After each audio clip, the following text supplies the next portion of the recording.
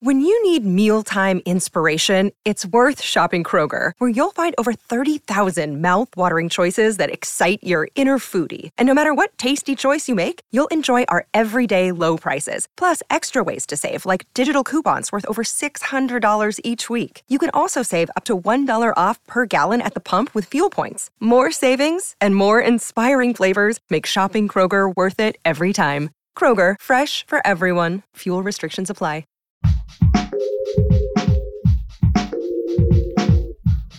What if you could become a better person, not by working harder, but by taking one small step a day? And not because you're a bad person now, but because there's something inside you that's ready for more. How to Be a Better Person gives you one tiny step a day you can take to be the person you want to be. My mission? To help you live your best life.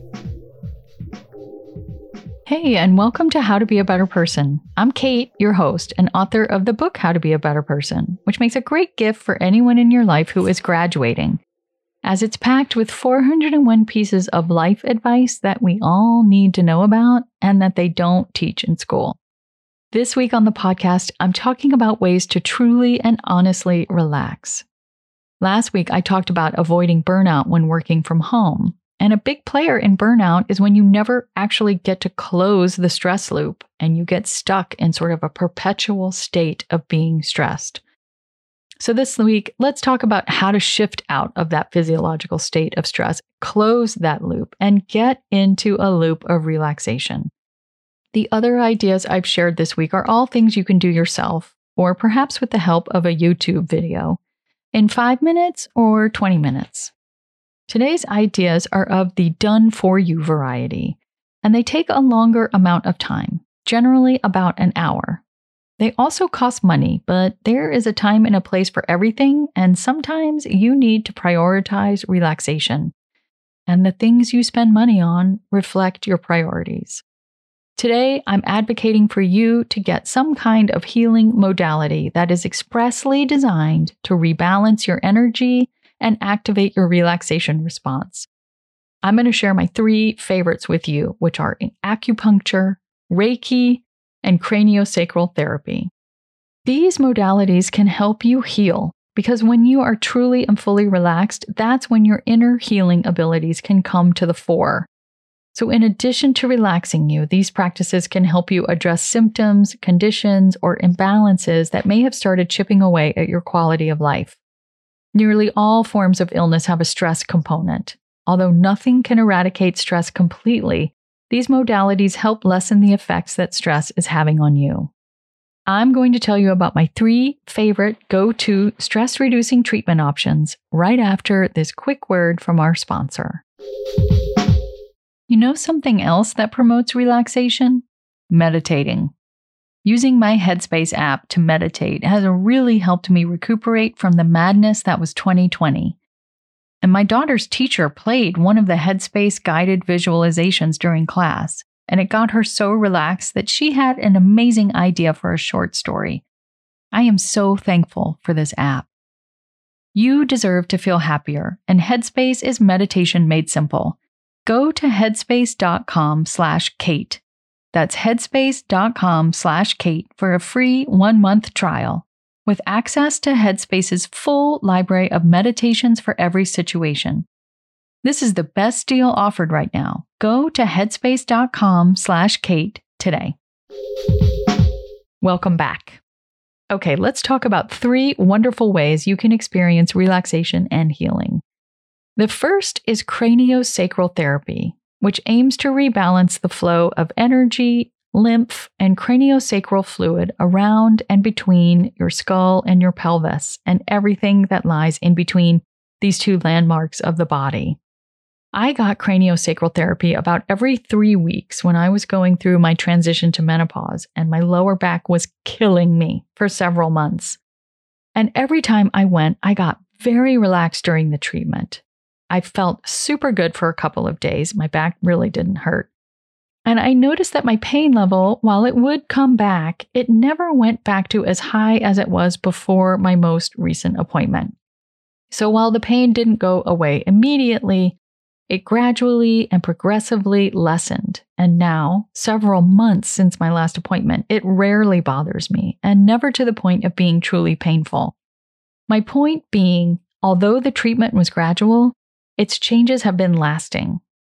I feel like I was getting recalibrated on a subtle level every time.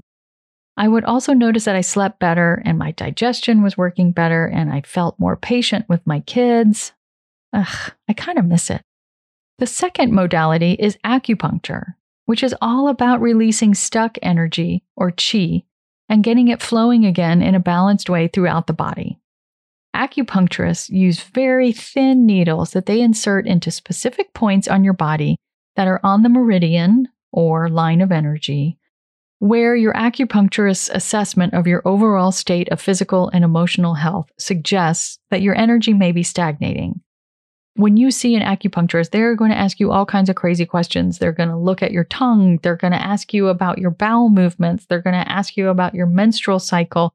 They're really just trying to get a bead on what is going on in your body and which systems might be overactive and which might be underactive. While acupuncture is great for specific ailments like insomnia, musculoskeletal pain, infertility, etc., it also is wonderful for just getting you into that dreamy, relaxed zone, which definitely shuts off your stress response and invites your inner healing capacities to wake up.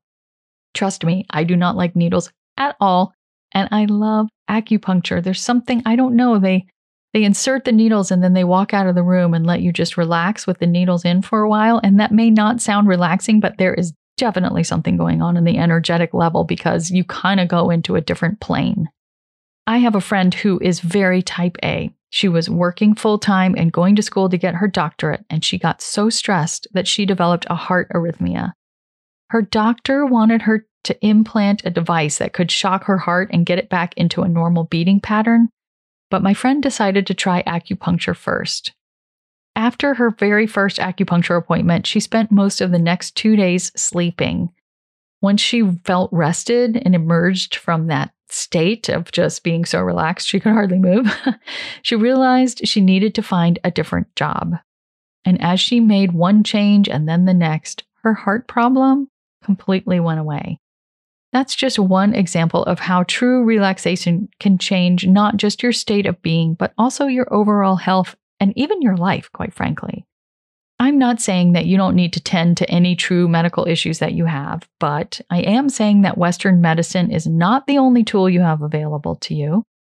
And sometimes you have a tremendous amount of influence over what's contributing to your condition in the first place, but it takes getting quiet and relaxed to be able to see that influence. Some of these energy practices can really help you heal on an emotional level too. I find that Reiki, which is a healing modality from Japan that sometimes and sometimes doesn't involve actual laying on of hands, is really helpful for getting some insight on your issues. I've paid for many Reiki sessions. On the first one, I went into kind of a lucid dreaming state where I was hanging out with my grandmother, who died in the mid-80s. We did some crafts together, sounds crazy, and we chatted about my dad. And that's just one of the things that I can't explain that have happened to me on the Reiki table. I signed up for a free Reiki session at a women's conference. It wasn't fancy at all, just some easy chairs set up in a conference room. Just because that session was free, though, didn't make it any less impactful. In fact, it really helped me out at a moment where I was processing some stuff and feeling sad. I can't explain it, but the woman who worked on me said, "I felt like there was a little hole in your heart from where something had really hurt you in your past, so I just imagined stitching it up and bringing it back together." Call it or me crazy, but I swear I felt more whole after. And just to be clear, it was whole with a W. Again, these treatments do typically cost money, unless you get lucky and they're offering them for free as part of some event. But there are often community centers that offer acupuncture or Reiki where you can pay a reduced or sliding fee. Maybe you won't be in a private treatment room. Here in Providence, the Community Acupuncture Center has one big space with treatment tables in it that are separated by hanging curtains. Just because you're paying less doesn't reduce the healing benefits any. Your tiny assignment is to think which of these modalities appeals to you the most: acupuncture, Reiki, or craniosacral therapy. And then just do a little Googling to see what's available near you. You don't have to make an appointment if you don't feel like now's the time that you need it. But if you've already done a little research, whenever it does feel like a time when you could use a little support, you'll be that much closer to actually making an appointment. And of course, there are many other healing modalities out there. There's massage, sound healing, reflexology, and the list goes on and on. Maybe something besides acupuncture, Reiki, or craniosacral therapy is calling to you, in which case I say, go for it. It's calling to you for a reason. And acknowledging that desire for healing and then actually acting on that desire is an important way to show yourself that your relaxation and your health are a priority. I'm willing to bet there's some gold waiting for you at that appointment. So I hope you'll act on it to whatever extent that you can now. Come back tomorrow when I'm talking about the one thing that will make your relaxation practice, whatever form it takes, even more effective. This is a secret ingredient that you don't want to miss. Thanks for listening to How to Be a Better Person. Our theme song is Left for Deadish by Junior85. The podcast is mixed by Sound Advice Strategies. If you liked what you heard in this episode, share it with someone you think would like it too. Your voice matters.